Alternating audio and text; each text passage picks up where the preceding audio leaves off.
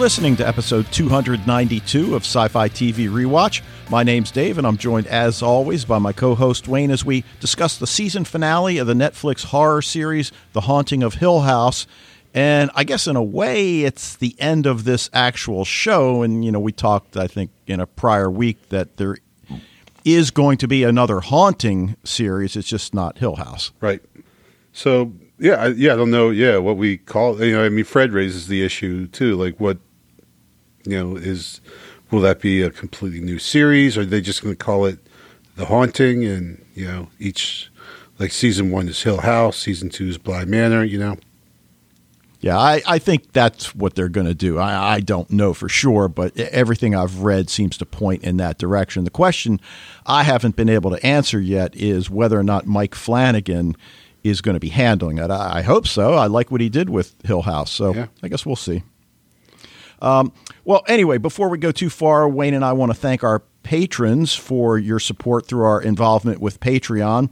Fred from the Netherlands, Dan, Cindy, and Mike, we really appreciate it. And if you're interested in becoming a patron, you can go to our website, sci-fi-tv-rewatch.podbean.com, and the icon is over on the right, or you can just go to patreon.com/sci-fi-tv-rewatch. All right. No news this week. We got a lot to talk about with Dark. News. It is good news, but I do have a tip of the week, and you and I were talking a little bit about this before we started recording, and there is a lot of genre material out there, but this just dropped on Netflix, and it's called The Order. Right. College? Check. Magic? Check. Secret Society? Check. Attractive actors? Check. Now, I've only seen the first episode at this point, and I thought it was pretty good, but I guess the problem is that shows about magic, witches, and spells seem to be around every corner. Chilling Adventures of Sabrina, whose second season is about to drop. The Charmed reboot. Magicians is currently in its fourth season. Always a Witch, which is that offering from Columbia, also on Netflix, A Discovery of Witches. So if you're into this sort of thing, you've got a lot to sample. But back to The Order. So the main character's mother is dead. Dad apparently in prison, but that's not made really clear in the first episode. Main character Jack receives his rejection letter from Belgrave University, but suddenly the writing on the letter turns to acceptance and his journey begins. Now, he's been living with his grandfather, played by Matt Frewer, who we know from Orphan Black as Dr. Leakey, and, of course, The Librarians. And Max Headroom. So that's very cool. It doesn't take long to learn about a secret society called the Order of the Blue Rose and Jack's determination to get an invite. Now, the acting is pretty good, and as you might imagine, most of the actors are young. There's been some discussion on the Facebook group about this show, and if it appeals to you, it's worth checking out an episode or two. I'm going to give it 3 before making a final decision, but of the ones I mentioned at the top of the discussion, for me, A Discovery of Witches still heads the list, and that's something that I am going to continue with as soon as it's going to start airing on A&E. I think, I forget, I'll have to check and I'll report back, but it hasn't been on a network that I have access to, so I was only able to see the first 2, through Den of Geek. Okay. So, The Order, it's on Netflix if you're into that sort of thing. All right, what do you got? All right. Well, I'm actually going to take my time to discuss some personal stuff here, Dave. I don't know. I just need to get this off my chest. So it's kind of like it's like when you're in a relationship, right? And for with someone for a long time, and at first it was really good. Things were great, and but as the years go by, it's not so great, and you watch the kids get older and everything. And you just get to a point where, it's just not the same anymore, and you're not quitting Supernatural, are you? No, actually, I think The Walking Dead is, I was hoping you'd be like, oh my God, everyone, oh my God, Wayne's going to divorce his wife. But no, I think it's The Walking Dead that I am officially going to part ways with. Well, you're not alone from what I've read. Yeah. I mean, I don't know. So like I haven't watched last night's episode yet, but the previous week's episode was just so bad in so many ways. It was just ludicrous and just, I mean, I can't even begin to list. I mean, it's gone past the, I don't know, and again, it's not unlike probably a human to human relationship where also you're like, a lot of those things that were endearing before now might be a little annoying. And, it's just not the same as it was. And I don't even know, I'm not sure if I like you anymore. And then you're like, you know what? I really don't think I like this at all anymore. And then now you're at a point where like, I'm pretty sure this is just terrible and I should just stop watching it. But it's just so hard to make that call. Like this really, I put a lot of years into the show. So yeah. Well, I did the same thing with The Leftovers. I still have not seen the last episode or two. Really? I know. Horrific. Dude. I know. I mean, like that's you've the Leftovers before. was still good, though. Like the Walking Dead. It's just I don't even recognize it anymore, honestly. And the new baddie is just the worst. And like that's not a good thing. Like Negan was like morally reprehensible. He was like the worst, but he was a pretty good bad guy.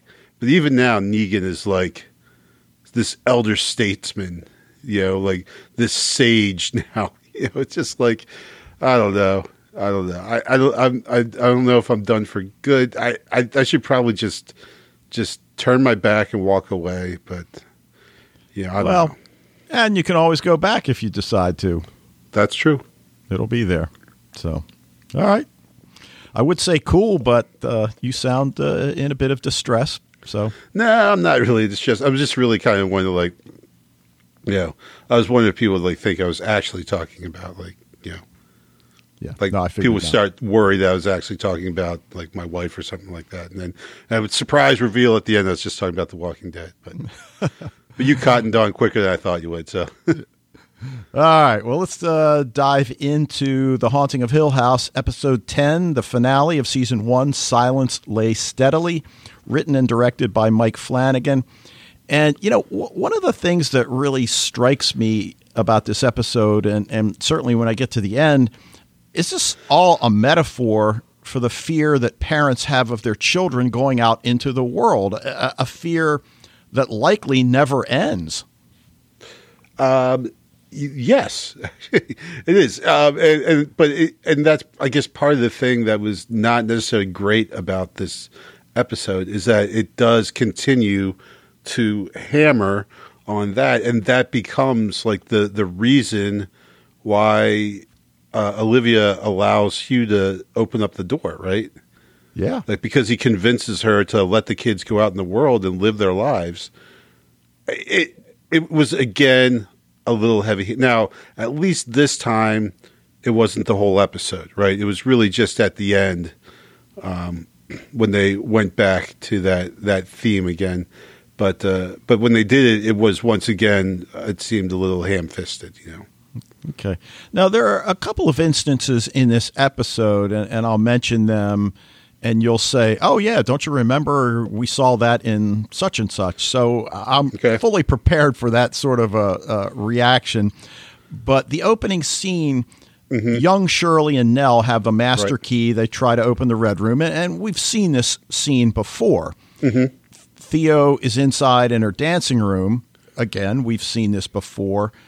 Neither hears the other, though when Shirley angrily bangs on the door, it startles Theo on the inside.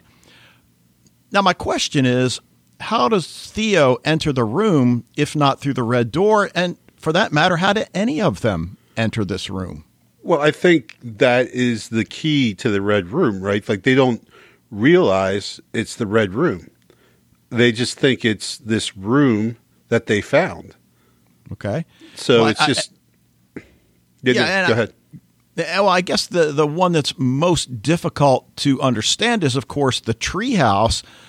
Not only that Luke finds himself in the treehouse, but that Steve visits Luke in the treehouse. So for both of them, it is that treehouse. So that's a little difficult to understand. But again, I guess maybe we're not meant to really understand,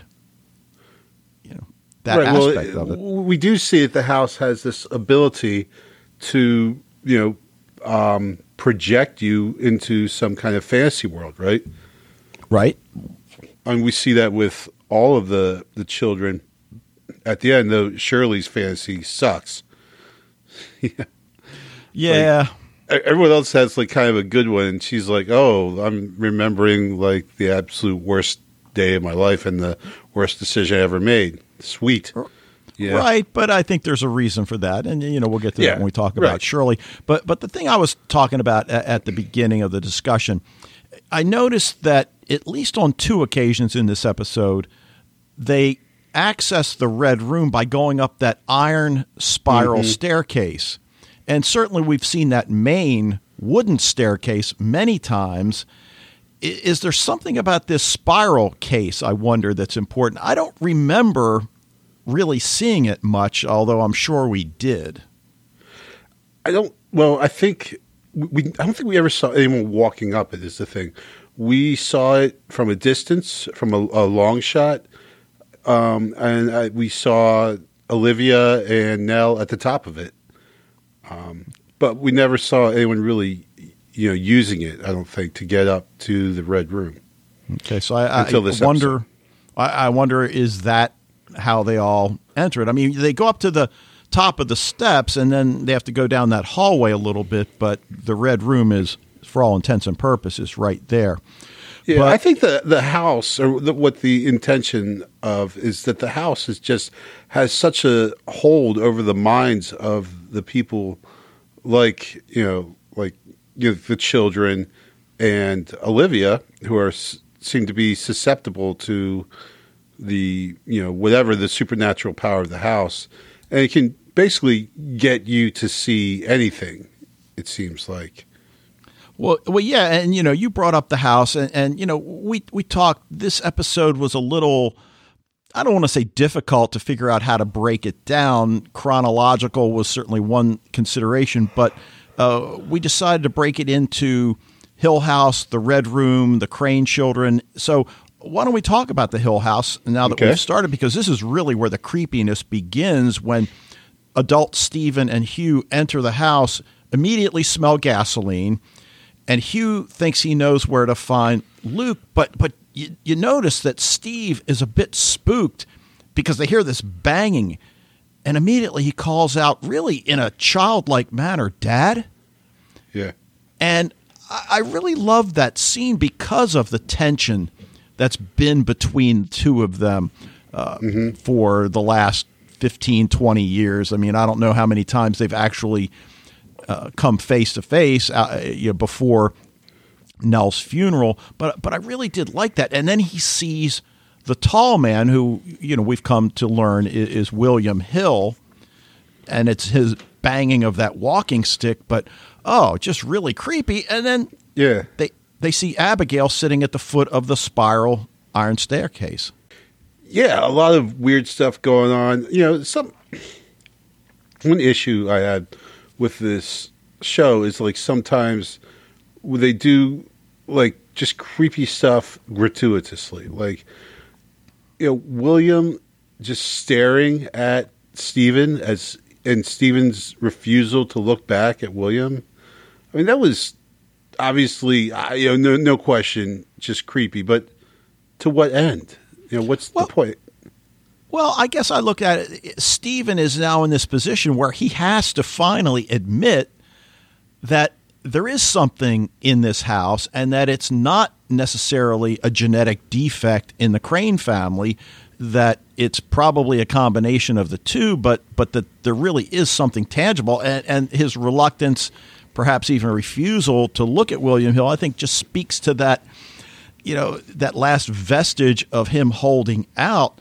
But the other thing that obviously we see throughout this episode are the voiceovers of Stephen as he's writing the sequel to Hill House. And you've gone on record a number of times about voiceovers, and I've come to agree with you that sometimes they're overdone. Here, yeah, I think I work. watched Doom Patrol, and I was not a fan of the voiceovers. Despite being Alan Tudyk, still not a fan. How far did you get? The first 2 episodes. Okay. Get to the third, and then decide. All right. Okay. So I was like you. I almost was ready to quit. But No, I liked it. I liked it a lot. I just didn't like the voiceovers. Okay. Now, in terms of the voiceovers, at this point, Stephen, and this is him, writing in his book, fear is the relinquishment of logic. And that's what he has to do now. I mean, he's scared out of his wits, and he's been scared for the members of his family. He's certainly scared for Luke at this point, and Nell up until the time that she kills herself. But Hugh doesn't seem as freaked as Stephen, and of course we understand why is it that he has come to terms with the reality. I find it ironic that I'm saying that, the reality of Hill House and what it is. Right. Okay. Well, and then after that, Theo and Shirley enter the house, and they call for their father, who responds, and Theo immediately makes a beeline for the spiral staircase. Shirley, again, like Stephen, hangs back. And even though we know she had her experience with her version of the Red Room, there's something, I guess, in her that, is holding her back. And then, of course, that's when she sees the man with the drink. I don't know what else to call him at this point. Yeah. Theo finds Hugh, but Poppy zaps her. Again, I don't know what else to call it. She does the same thing to Cheryl, I believe. Yeah, she pops him in the head with her finger, and then they fall into the trance of their whatever, the dream, fantasy, whatever. Right. But I guess one of the things that we have to consider about this house, and I guess for me, realizing that it seems Olivia is trapped in the house. Are these other ghosts trapped in the house, or is it something different? Is it that they choose to stay in this house, that this house gives them a chance to be with loved ones that have died also, and that have some sort of a connection to the house? I mean, it seems to be about the parents' fear for their children, and she thinks it's a horror out there in the real world. And then that line that this is our forever house, it always was. Right. And again, we understand the importance of that as opposed to the model that she or that Shirley had in her office. But yeah, and I don't know. There's so many goofy things, especially like all those ghosts. Like when Steven's about to leave, and we see all those ghosts behind him, which is just a heck of a lot of people, it seems to me, to die in one house. That's awfully suspicious right there, but let's let that one go. Yeah, I mean, this is the problem I guess I had with it last week is Olivia still kind of holding on to this idea that, by killing her children, this is somehow liberating them. And Hugh raising the opposite is that, well, no, they have to be able to go out in the world and live their lives out there in the real world and not stay secluded in this fantasy like Abigail, right? Like poor Abigail, who was locked up in her house her whole life, and the one time she gets out, she gets killed. I guess it's like from your perspective, whether you think that Hill House can either be this, which as obviously the Dudley sees it as this kind of place where they get to be with their, like you said, be with their loved ones who have died, or on the other hand, it's a living hell that, like Nell says, that chews up and digests any living thing that comes near it. Yeah, and that's interesting, especially what you said leading into that, because you wonder, has it become a hell for those that are living in it because they don't understand it? And if there was some way for them to come to an understanding, they'd have been able to coexist. And again, I know that's really going out on a limb pretty far. But, like you're talking about Olivia, and it's like at the end there where she's got them trapped in the red room and Hugh asks her to let them go. And she says, I'll be alone again. And of course, we find out what happens with Hugh. We'll talk about that in a little while. But at this point, and again, yes, that's the difficulty with this kind of a discussion, with this kind of an episode, which was all over the place on flashbacks and right, flash sideways. Yeah, it's impossible to go through in any kind of like linear fashion. Right, but we see that scene at the end after Hugh dies, and Stephen's standing in the foyer as the house's ghosts walk behind him, and then he leaves, and we get a sense of what Hill House really is, and how on the one hand it would be a crime to burn it to the ground because of all the people that still do live in it, if you will. So, yeah. But all right, well, why don't we get to the red room a little bit? And the first thing we see there is Luke unconscious on the floor. Theo and Shirley are out cold, both leaning against the wall. And we see, I'm not sure, I can't remember who pulls the needle out of his arm and begins CPR. I think that's Stephen. Yeah, right. Stephen does, yeah. Right. And then, of course, we flash to Luke trying unsuccessfully to burn down the house, a scene we've seen previously, walking barefoot down the street, meets Joey, who takes him to a nice hotel room where where she tries to convince him to shoot up with her. And again, I don't know if I know you were talking about gratuitous, frightening scenes. I don't know what to make of this scene. He's 92 days clean. He doesn't want to shoot up. She tells him, you already did. That's when we realize that this thing isn't real either.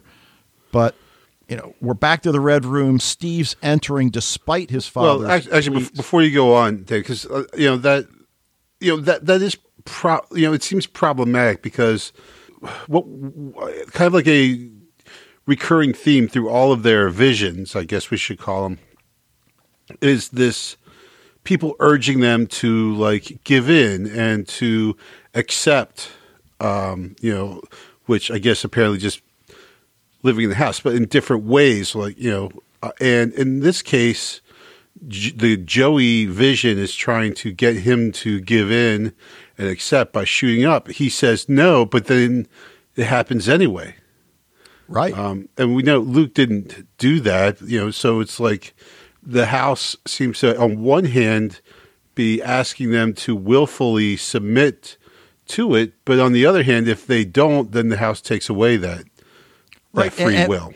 And what we see in this episode, it's almost as if Poppy has become the voice of the house in this episode, and she's taken charge. I mean, we see Luke is still alive, but Poppy zaps Stephen to the floor, and we see the rat poison dusty with age. Not sure exactly why we need to see that at this point, but Hugh can't get in, and suddenly he begins decaying, molding, whatever. I don't even know what you want to call it.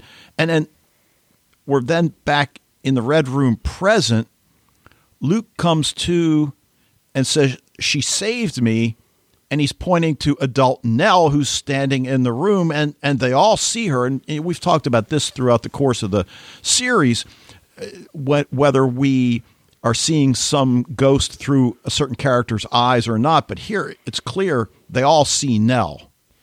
Yeah, it's funny how, well, I don't know, not funny, but she is having the conversation, or we hear her having her end of the conversation with them, until they finally catch up, and she's like, "Oh, okay, well now," and so she says the words that she had said before, but now it's in the right context because she's responding to their questions and their statements. Right, and I'm not sure whether I like the fact that Nell lays things out pretty succinctly, clearly, no mistake. We've been in this room so many times and we didn't know it. She talks about time not being linear. For Nell, it was the toy room. For Theo, the dance studio.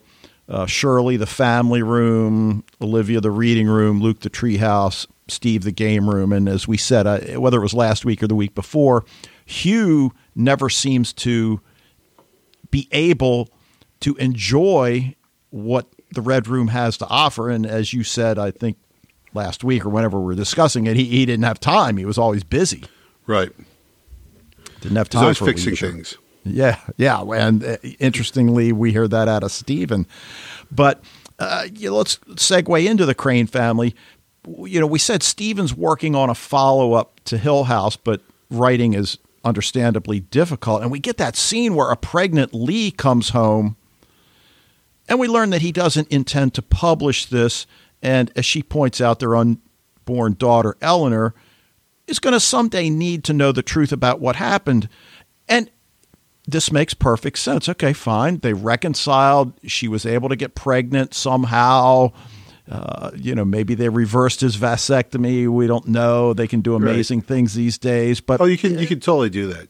But the thing is this is like a big leap, right? Because the last we checked in, he was adamantly against having kids, and he and Lee were broken up, and now that all of a sudden they're together, and she's pregnant, and so we basically, it's one of those things where you start off saying, "Did I miss an episode?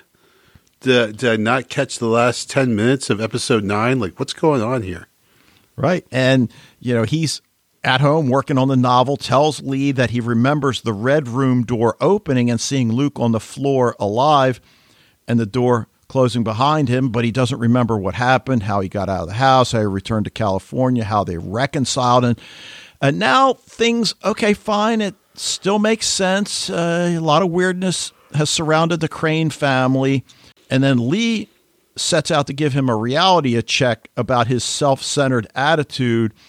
And, okay, now we're getting the impression this scene isn't real, especially when we see him on the floor of the Red Room. And this is, of course, the Red Room version where the walls are all moldy and dark and decayed. Mm-hmm. But, what about this vision that he has? I mean, on the one hand, it's what he would like to happen. On the other hand, is this the reality of the fact that he really knows he'll never have it?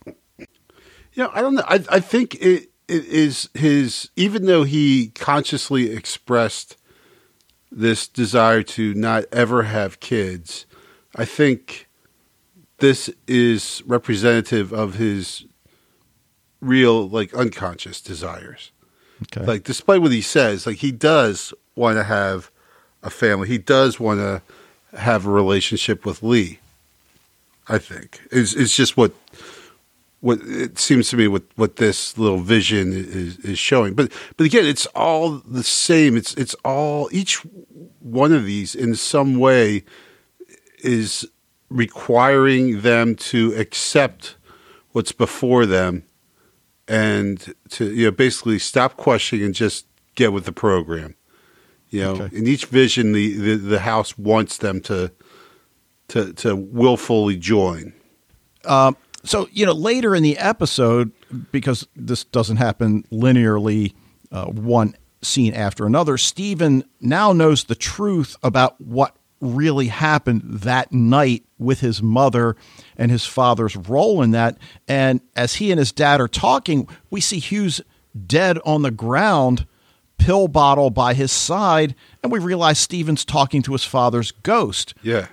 Who tells Steve the house is his now, be kind to each other, and then he walks into the brightly lit Red Room to join Olivia and Nell, who hug each other.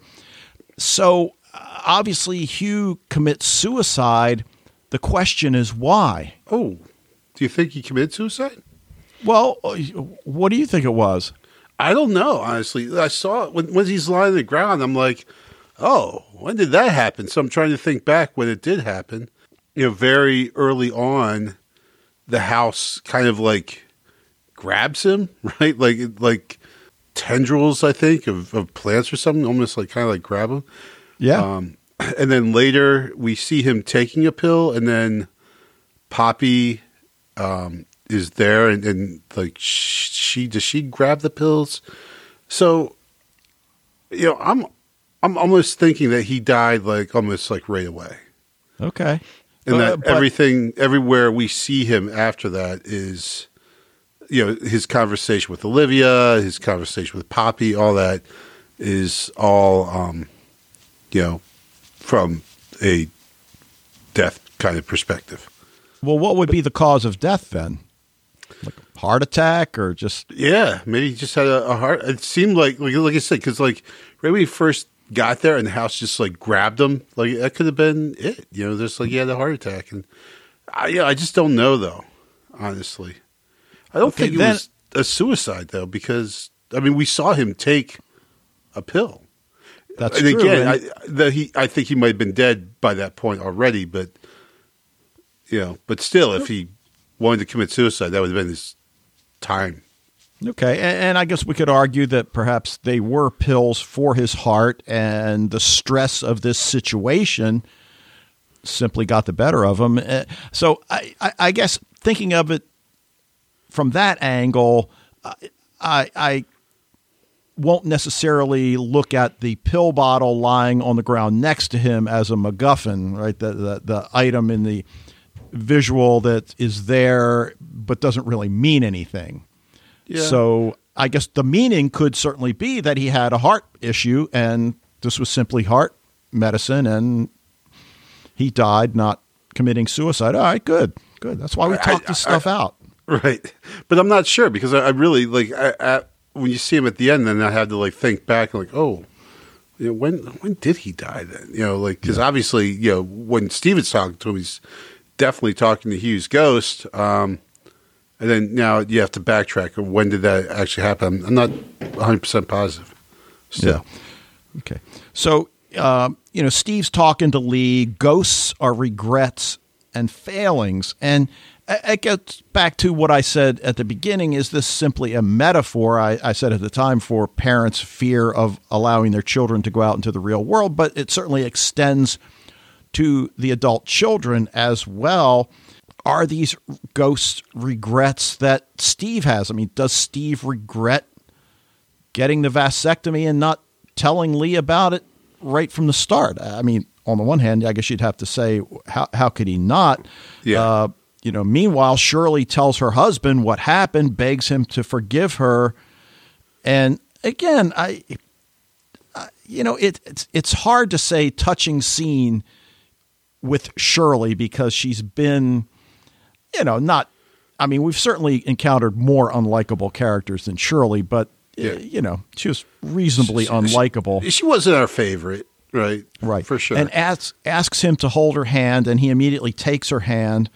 And then, Steven's apologizing for not being a better husband.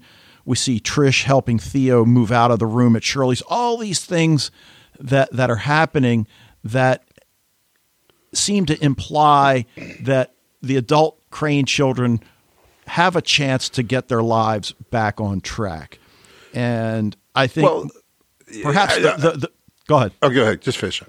No, I was just going to say perhaps the biggest, I guess, act is when Theo puts her gloves in the trash can. Right. Yeah. I think yes, back on track by finally actually joining the human race. Right. All of them have been so, like all of them in some way or another were all still in the house. Right. Sure. And so they were really not 100% on board with any of their relationships. And now, after this experience, they're all, realizing, they want to get back to life, that they want to be a part of the real world. They want to evolve themselves in their relationships and not just walk through their lives like a ghost. Right. The walls of the house trapping them in the same way the walls that each of them has built up around them. Right. So, yeah, that's certainly a good comparison. Now, you mentioned you're right there because, like, the Theo is definitely the most poignant of those. Like, when she leaves the gloves in the trash can, that's like, it's huge because that's always been, even since she was a little kid. That's always been her defense and her wall, right? Those gloves keeping her from avoiding, true emotional contact with another person. Right. But then Steve almost one-ups her when he asks Lee if he can come home. I just want to fix this. And, just what a great tribute on the one hand to his dad, now that he really understands the truth of what happened that night. But you mentioned Shirley and how her vision seemed to be not quite as meaningful. I don't think you said the word meaningful as the others, but you weren't as enamored with her vision. But I understand. Not that I wasn't enamored with it, but just so Stephen, is back in content domesticity with Lee. Luke gets to see his mother again. Theo gets to see, what's the girl's name again? I can't remember.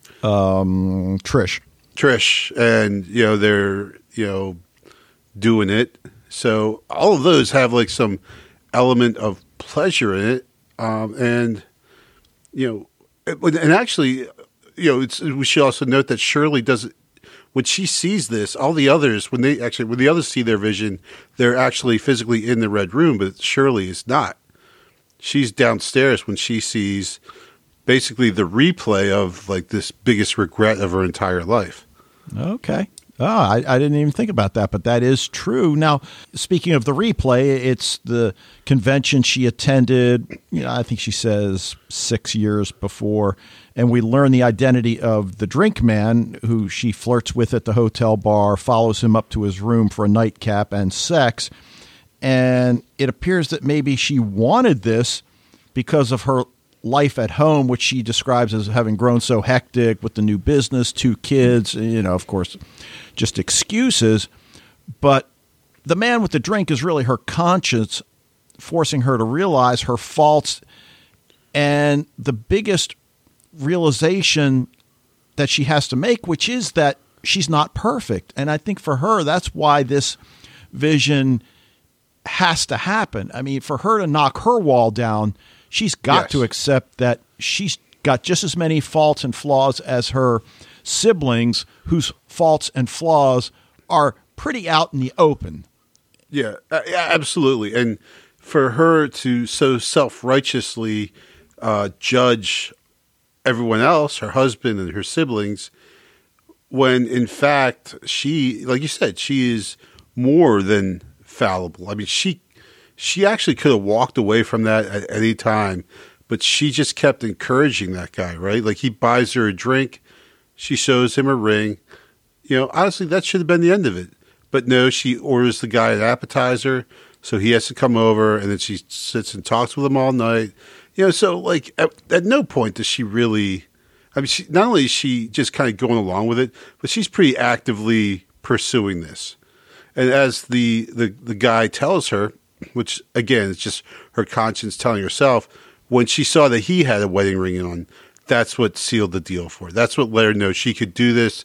She could get away with it, and there wouldn't be any strings attached, and she wouldn't have to worry. She could literally bury it in her backyard with the kittens, and and she could continue to live her life as if it didn't actually happen.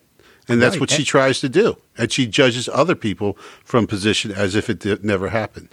Right. And then very apropos, she finds herself back at the funeral home, Nell's body in the casket. But when she walks up, she sees herself, and the guy talking to her tells her she looks good on the outside, but she's a horror on the inside, which, again, of course, is what she has to come to terms with. Dead Shirley sits up, pulls out her eyeballs. Yeah. And then just mauls her face, right? Just pulls her face apart. And then she comes at no point actually do we think it's Nell, because it's Shirley's picture is in the back of the viewing room.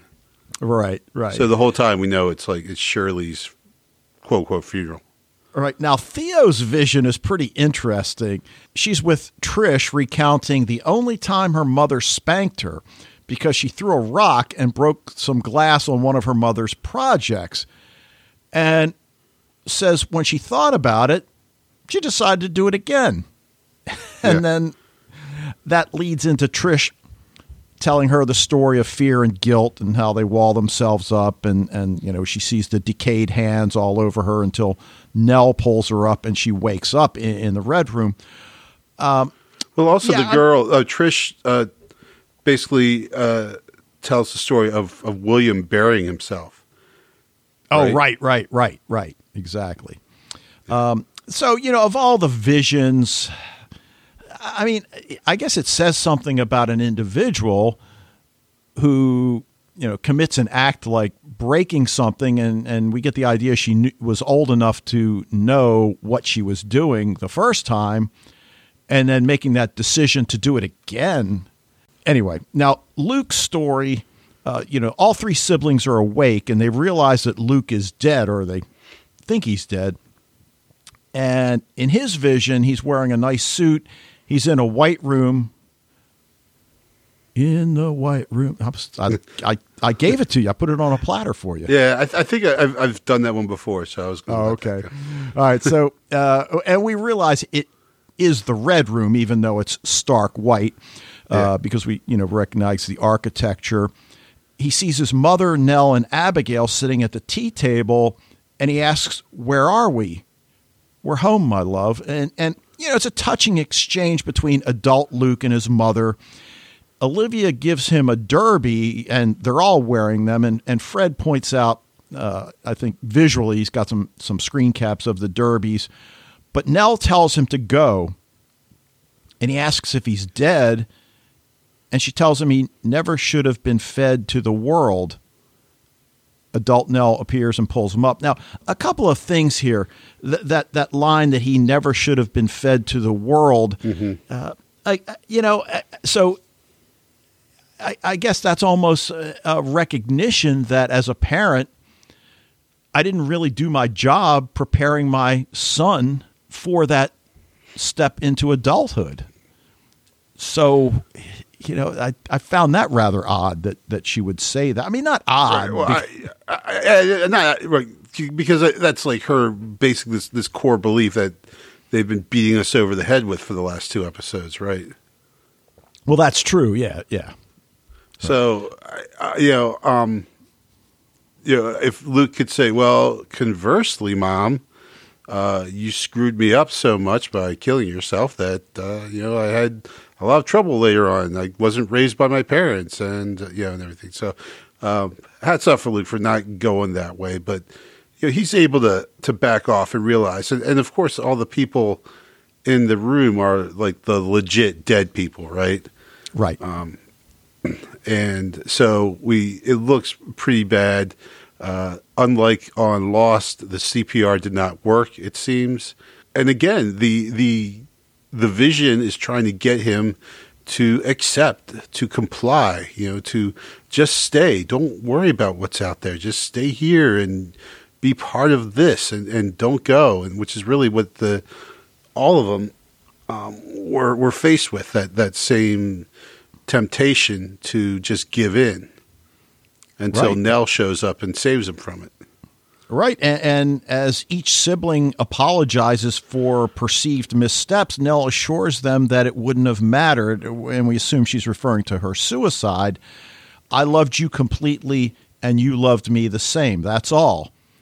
And then she's gone. So again, what we wrestle with, was Nell really there? And I guess given everything that we've seen, I guess we'd have to say, yeah, her ghost was there, and that she was allowing her siblings to move on with the knowledge that nothing they did led to her committing suicide. That it was a whole other set of problems related to the house, related to the way her parents brought her up, the way, again, her mother committing suicides, just all of that stuff.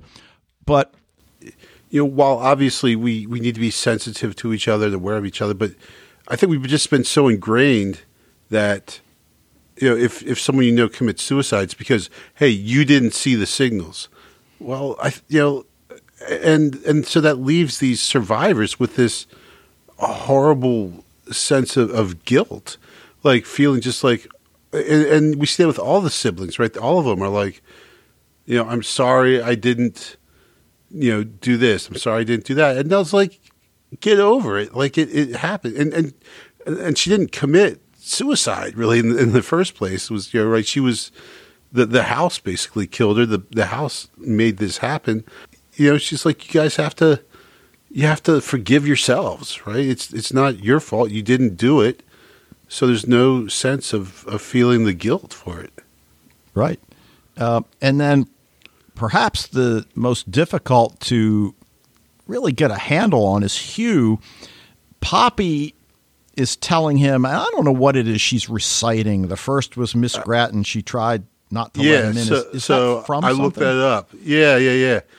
So again, take this with a grain of salt. I found this in a couple places, but with like the internet, like one person puts something else and someone else puts the same thing, and so you get it from two different sources, but it's really just the same thing. But what I saw was that was a nursery rhyme that Shirley Jackson would sometimes tell her children.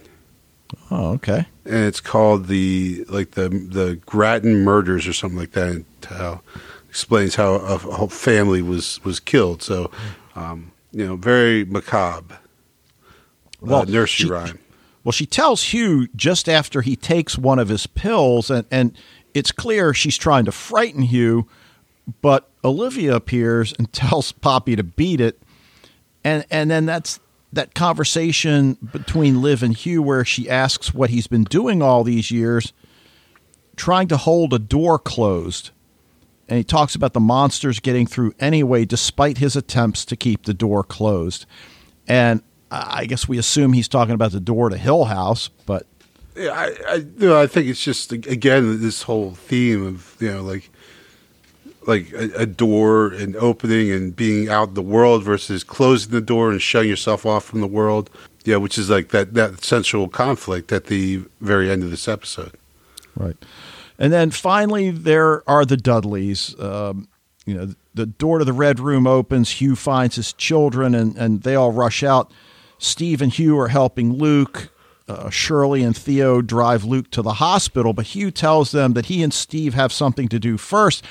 And we assume they're going to burn the house down. Mm-hmm. And that's when Steve asks his dad what he saw when all of a sudden younger Hugh drives up and walks right past them into the house. And we see through Steve's eyes then what actually happened that night.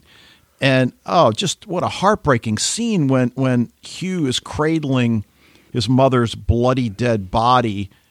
And then we see the Dudleys enter the room and they're looking for their daughter. And, you mentioned earlier that, the one time the daughter gets out, she ends up dying. But I think we then have to consider that all those times that Luke said he was playing with Abigail, that right. She was getting out. And that early scene from one of the episodes, in the first half where we see her standing out in the garden or wherever it was. So that then on the one hand, you could argue that, well, if you lock your child up, you're just asking them to sneak out. That's what I told my parents whenever they grounded me. It's like, that's fine. Yeah. It's just going to be worse, and it's on you. Yeah, right. Yeah, absolutely. The Dudleys, they seem like really sweet people, but this is their whole idea of, I honestly, in the end, it seems like just such like a convenient plot point that no one else ever saw her, so that Mr. Dudley can take the body and just, bury her in the woods, and no one even knows that Abigail was killed. Right, because he says nobody's really even seen her, almost to know that she exists in the first place. Right. Now, to that, I would say they still have to pay, like, taxes and everything. Like, what's going to happen? Like, they're still going to get their... Yeah, I mean, obviously I'm nitpicking here, but it's just like, I feel like there's other government controls out there that regulates the birth of children and everything, that for a child to just disappear off the face of the earth would, like, at some point someone's going to notice that, right? Yeah, one would think. And I guess what I do like about this scene is the fact that it is confusing in that the Dudleys come in, they find Abigail dead on the floor, and then we see Abigail standing in the doorway. Right. And Mrs. Dudley talks to her as if it's not something that's out of the ordinary. And that's, of course, when Mr. Dudley agrees to bury his daughter and keep quiet about it, and even says he'll keep quiet about Olivia for the Crane children's sakes, because he understands, he knows it wasn't Olivia who killed their daughter. But Hugh has to agree to keep the house, keep them on, and keep everybody else away. And we get that scene at the end. Well, actually, even before that, the Dudleys explain to Hugh that the house contains precious things and they don't all belong to you. And it's all these memories, all these ghosts, I guess, is what they're referring to. No, I get that. Counter argument, these things are killing other people. Well, that's true. Only because they don't understand. Right. But I'm just saying, it's like, maybe the responsible thing would be to, I don't know, I guess let the Dudleys live out their time. And once they're dead, Stephen should definitely burn that place to the ground. But, I don't know. Hugh, that scene where Hugh watches from above as Mrs. Dudley walks out with Abigail while Mr. Dudley carries her dead body.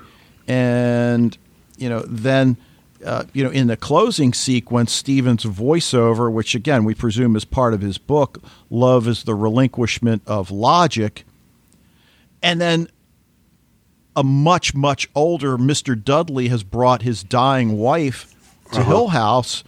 We assume so her spirit can live on, reunite with their daughter, who we see as a 7-year-old and a baby being held by the version of the mother we came to know. So, you say heavy-handed, and I don't disagree with you about some of the things in this episode. It's almost as if they got to episode 10 and they realized, oh, crap, we only got one more episode and we got all this stuff we've got to explain.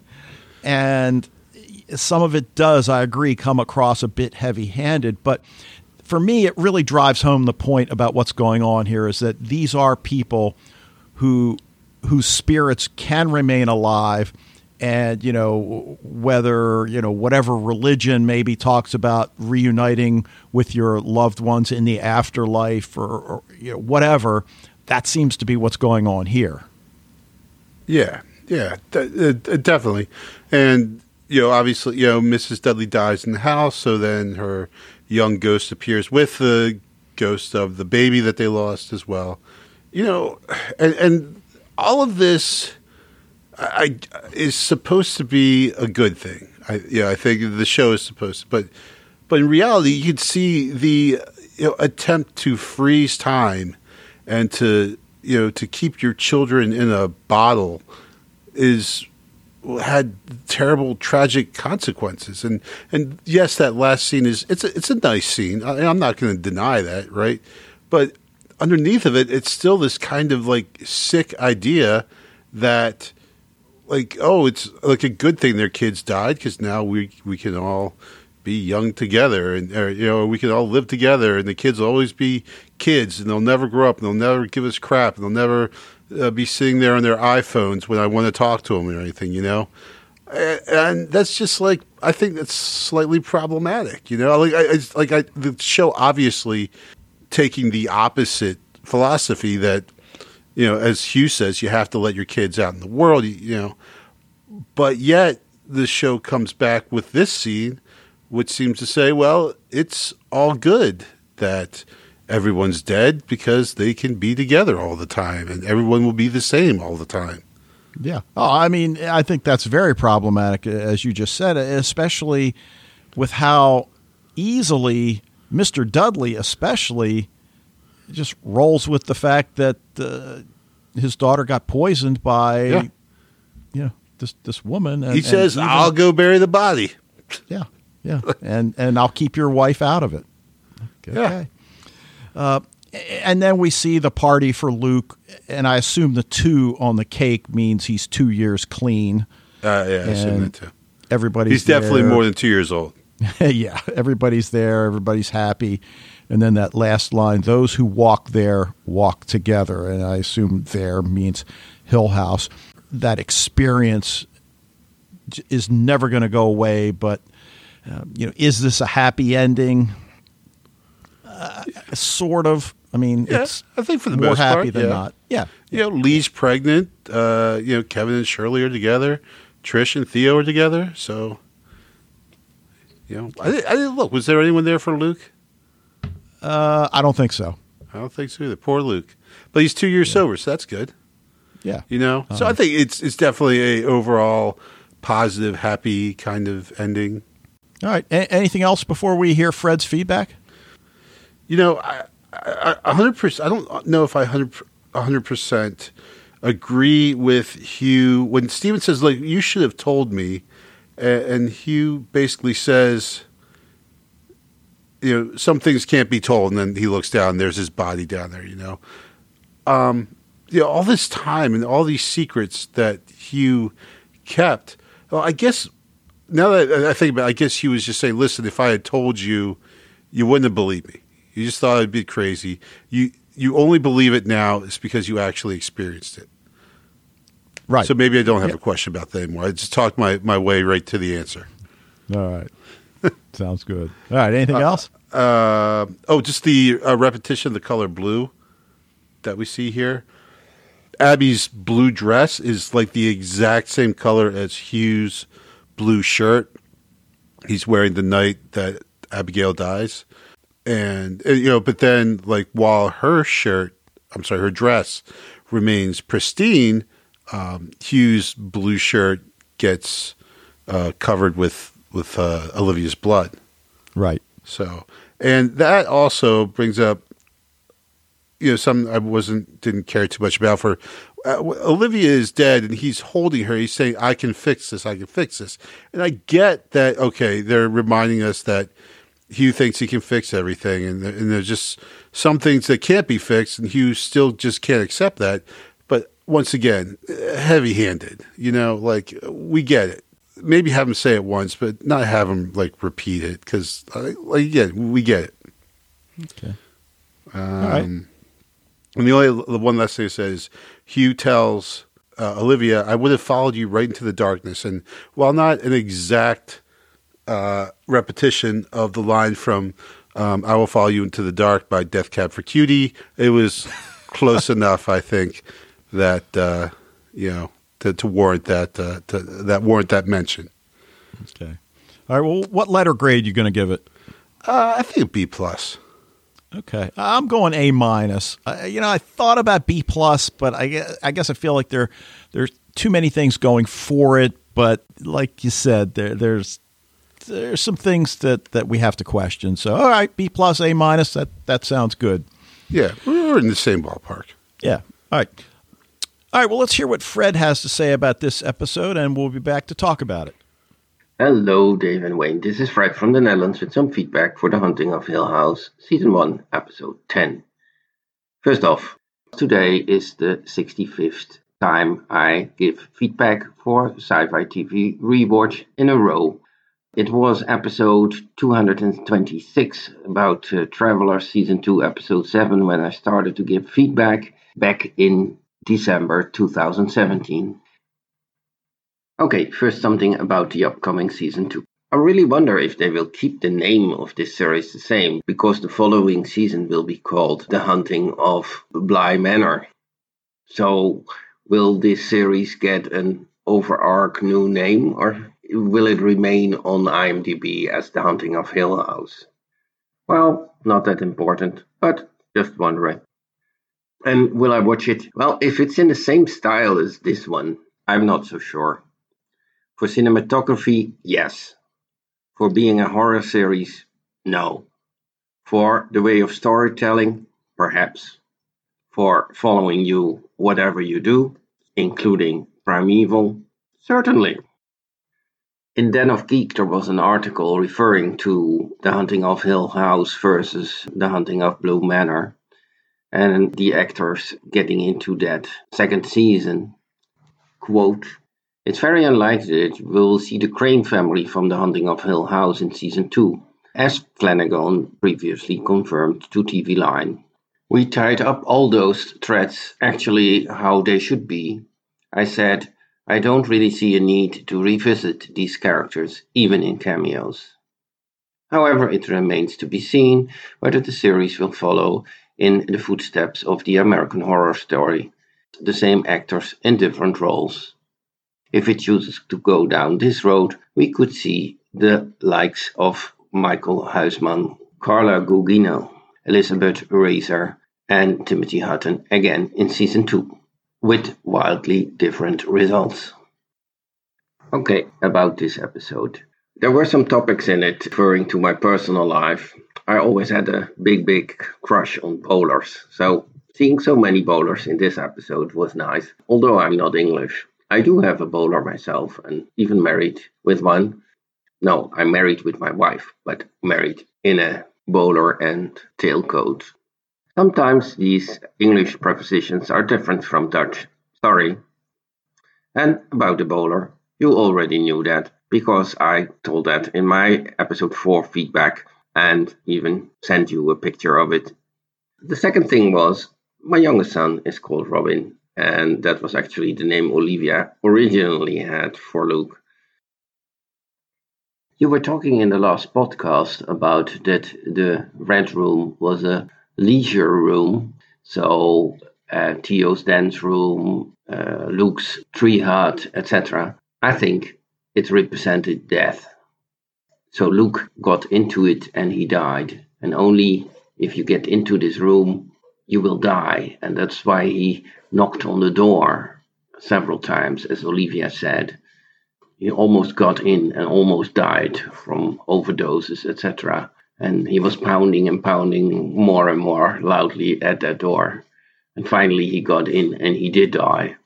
But, well, his siblings did save him and he came back from the death, more or less. So I think the room more presents death than what people need in their lives. And Hugh was not having leisure activities. He was always working, and that's why he never got into the room. I had one nitpick in the scene with Theo, with her Asian girlfriend. She is actually putting on one glove, and then just a scene later, both gloves were off again. I think that was a little bit inconsistency. I don't know if I liked the happy ending. Actually, I was expecting a little bit less. On the other hand, Hugh died, but perhaps it is something good, because Hugh is with his beloved Olivia now. I think it's okay for the episode that they don't pay attention to that, so no funeral, no other thoughts about it. He's just gone, and that's about it. I found that a little missing, actually, especially if you compare it to the amount of attention that was there for Nell's death, and throughout the whole season, the attention for Olivia's death, indirectly. I have to say, I found the whole construction of the episode, certainly after first watch, a little confusing, with all kinds of times in it, present, past, all kinds of memories backwards, things that happen now, thoughts of people, and this all mixed up. Okay, when you really know the story and you rewatch, you get it, but it was a bit much. I think I will give this series as a whole a 7.5, and I will give this last episode a 7. So, how would that translate? Let's see the series as a A- and this episode a B+, something like that. So, I want to thank you for this horror ride, a ride I possibly never would have made on my own, or perhaps I would have because of the Dutch actor Michiel Huisman, as he is actually called here in the Netherlands.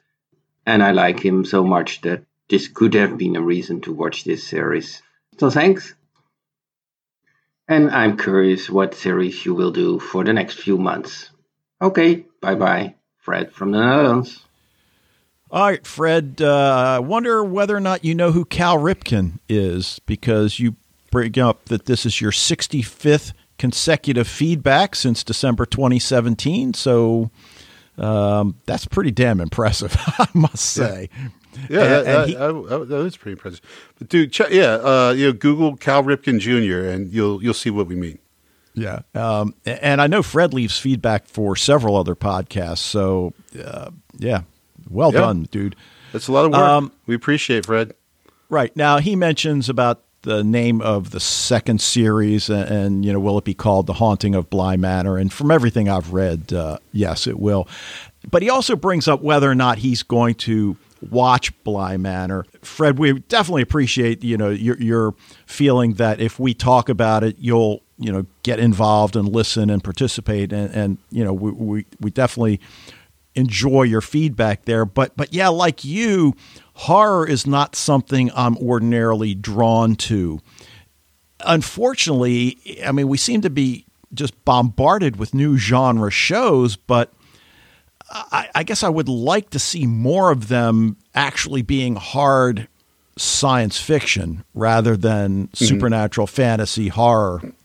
But yeah, sometimes we take what we're given.